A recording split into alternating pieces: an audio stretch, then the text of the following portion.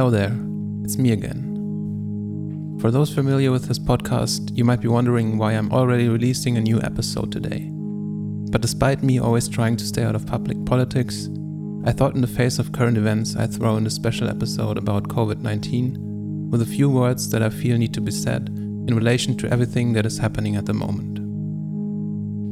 In the upcoming episode about exercising, which I will release on April 1st as planned, I talk a lot about things like the importance to go out and move your body, or how working out at the gym can give you a real mood boost. But as I wrote that episode, things weren't in such a challenging stage as they are now, with the coronavirus spreading fast all over the world, forcing us all to stay at home in order to make sure that the system will be able to handle this difficult task without being overwhelmed by too many sick people. So I chose to insert this little mini episode in between because I feel that there are some things that maybe now more than ever some people need to hear. First up, let me make sure that I am in no way trying to talk about any of the ongoing uncertain factors like the actual numbers of the pandemic or how exactly the virus works biologically. By now there are many high-quality, well-researched sources which I will link to in the show notes that will give you all the information you need to know. What I'd rather like to talk about is the overall societal situation I am experiencing throughout the internet and firsthand here in Germany. In today's times, unfortunately, I see a lot of egoism, a lot of selfish behavior, the spreading of panic and false information. But I also see people coming together to get a grip on this crisis. Projects are being created, neighbors are watching out for each other, and once again, some of us start to realize what's really important in such circumstances and life in general. Whether or not you have been listening to past episodes of Going Meta, a school of philosophy I talk a lot about is Stoicism. It's something that throughout my recent life has helped me deal with a lot of struggles and get a fresh perspective on things.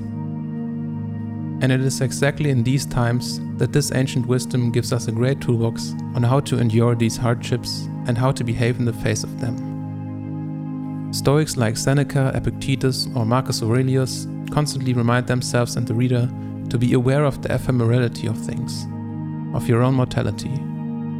The term memento mori was coined in that strand of philosophy. They teach us how a calm and reasonable mind can be the light that you need in dark times of your life.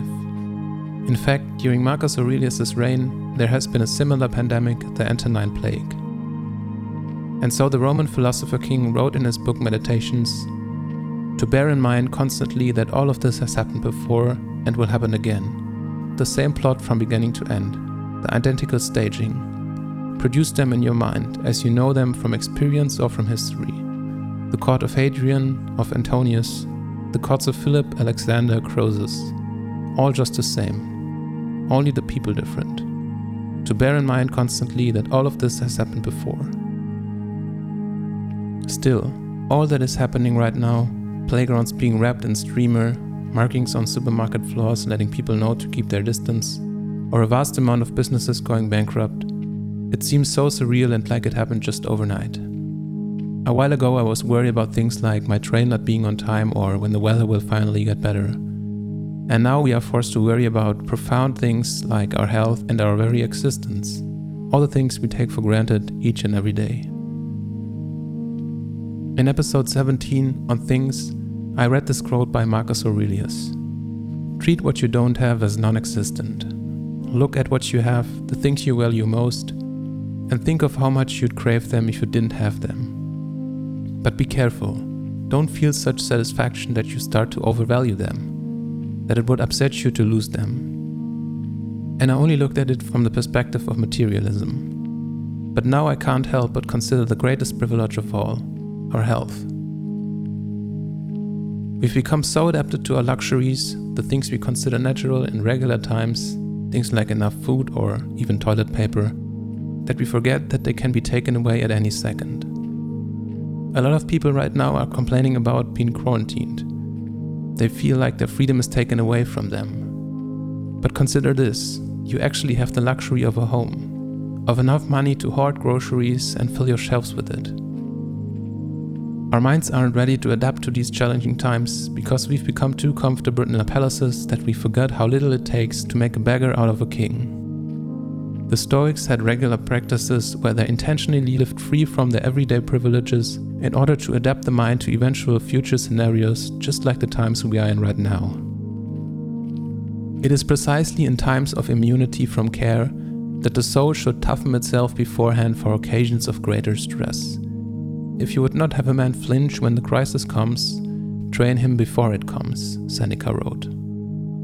He also suggested exercises like this. Here's a lesson to test your mind's mettle. Take part of a week in which you have only the most meager and cheap food, dress scantily in shabby clothes, and ask yourself if this is really the worst that you feared. It is when times are good that you should gird yourself for tougher times ahead. For when fortune is kind, the soul can build defenses against her ravages.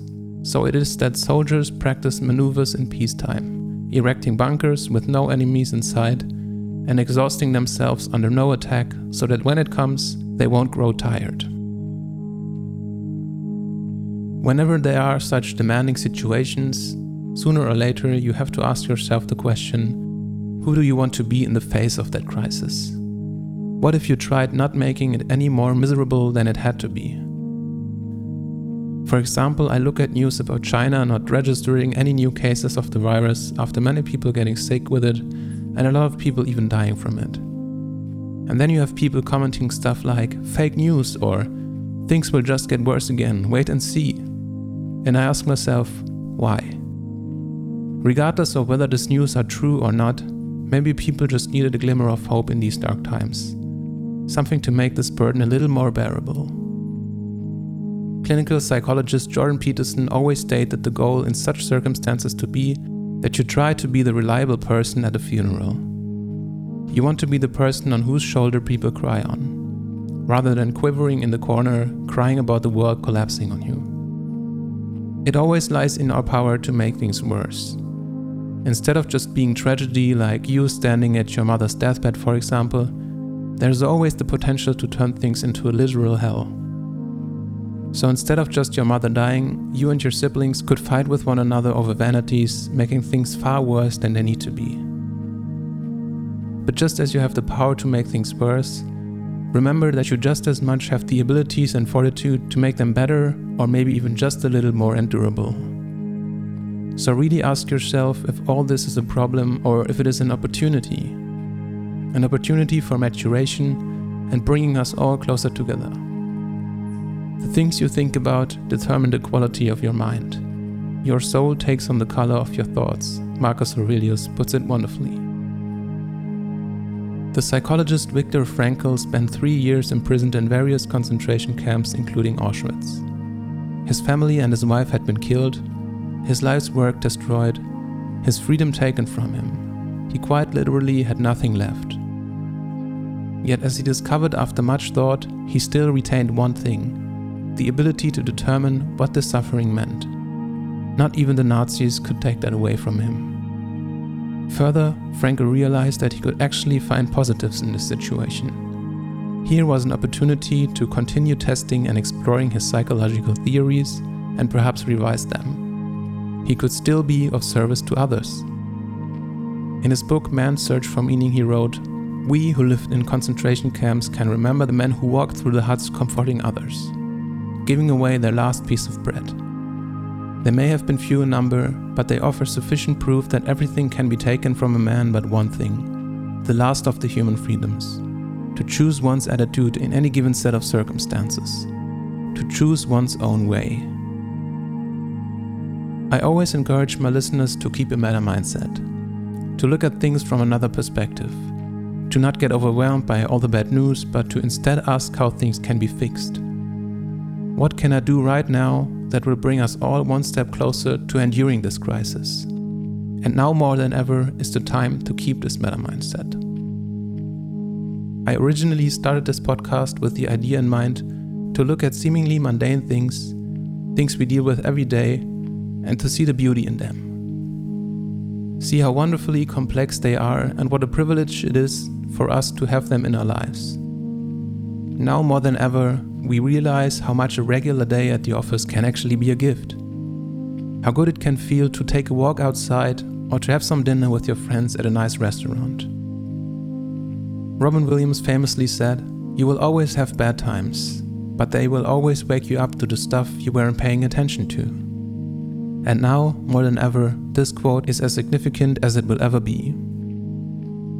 So now, instead of asking you to donate to this podcast, I will ask you to rather visit the websites I linked to in the show notes that let you offer your help in these dire straits. Make sure you stay informed and always check your sources before spreading possible false information. Remember to always keep a meta mindset, a calm and reasoned mind, and most importantly, stay at home and stay healthy. And of course, thank you so much for taking the time to listen. My name is Per Söring, the host of this podcast, and let me leave this special episode with a quote from Seneca. "To bear trials with a calm mind robs misfortune of its strength and burden."